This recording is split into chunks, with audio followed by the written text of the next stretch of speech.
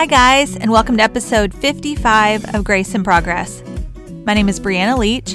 I'm a wife, a mom of 3, and a licensed counselor who is especially thankful for the right to vote and superhero movies. And I firmly believe that if you woke up this morning, then you have a purpose. The goal of this podcast is to create a safe space for you to learn more about yourself, take small steps to become the person you were created to be, and give yourself tons of grace along the way. If you are new here, welcome. So excited that you are taking some moments out of your day to invest in yourself a bit more. And for those of you who have been around for a while, have left reviews, have shared episodes, I am so thankful for you and happy to have you back. Today, I want to talk about what I call stress plans, which, believe it or not, are exactly that. A plan for when you know something stressful is approaching. This episode is ironically being released the week of our 2020 presidential election, which most could say is a tad bit stressful. Regardless of whether it's an upcoming work deadline, family gathering at the holidays, presidential election, or even the birth of a child, stress is inevitable. But as always, we get to control how we react to situations, and honestly, even better, we get to control how we make a plan beforehand. If you've ever worked for a company or been in a place where they go over the safety plan, you know the purpose of having a plan in a crisis situation is to keep you out of harm's way and to find the quickest path to safety. And when I work with my clients and families, we do the same thing, but emotionally when it comes to stress. Consider the exits and the entrances. What are things that you need to exit from in your life during a stressful season? And what are things you need to enter into? Look for the exits and the entrances. When you hear something like create a stress plan, that might induce stress on its own, which is not the goal. But having at least the framework of something in your mind to feel a little more prepared when you know that stress is going to be there. Like I said, the birth of a baby, an upcoming family trip or gathering, a presidential election, knowing that these things are happening, whether you want them to or not, you can have a plan and feel a little bit more at ease because you've considered the exits and entrances. Let me give you some examples. So this week, it's the presidential election. This episode's aired on Wednesday, the day after election, so I actually doubt they will have called it by then. But either way, people are going to be disappointed. People are going to be stressed. People are wondering, how is the nation going to react?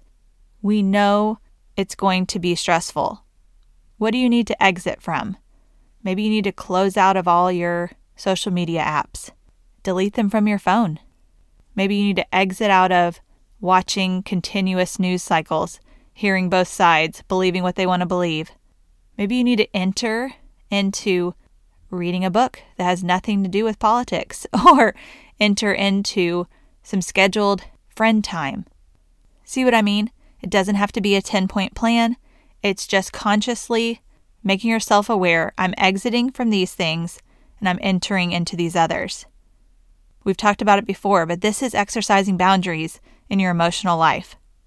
If you are preparing for the birth of a child, it can be a joyous celebration and also a very stressful event. So sometimes we overload ourselves with information, with opinions.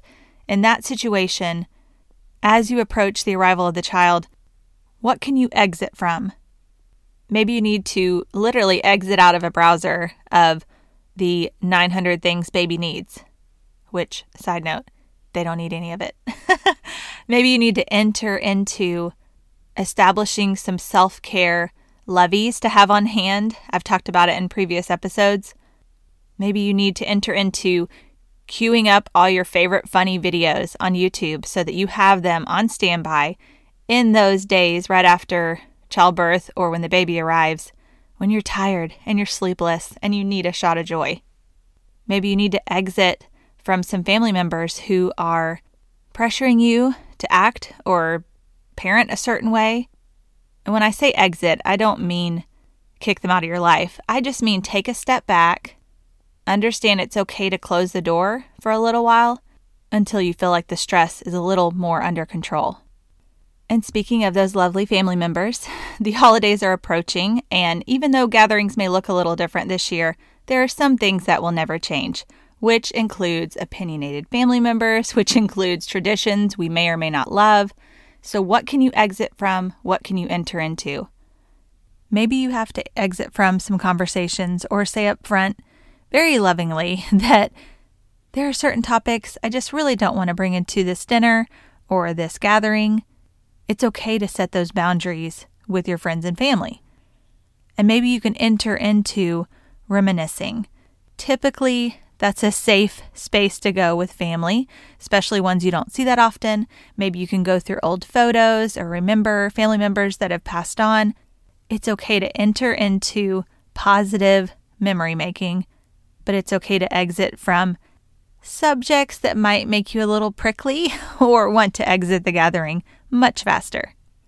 So I promised myself I would keep this episode short and sweet, because if you're already listening to this in a stressful season, you don't need it to be any more complicated. Here's the 3 things you need to do. Number 1, name the situation or the event or season that is causing you stress. Number 2, name one thing that you can exit from, meaning you close that door for now. It's not helping the situation.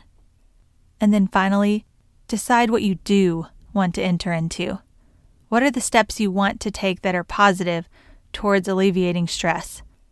Whether that's scheduled self-care, whether that's active pursuing of conversations or friendships that are uplifting, whether it's entering into distractions or humor that helps you diffuse some of that stress, you get to make the choice. You get to make the plan. Stress is a part of life. I can pretty much say it's a guarantee, it's a guarantee for everyone. We cannot control what happens around us sometimes, but we can control what's going on the inside and how we prepare for it. I hope this episode has been helpful for you. I hope you have a reduced stress week ahead. And as always, you've got this, and I am cheering you on. Thanks for listening.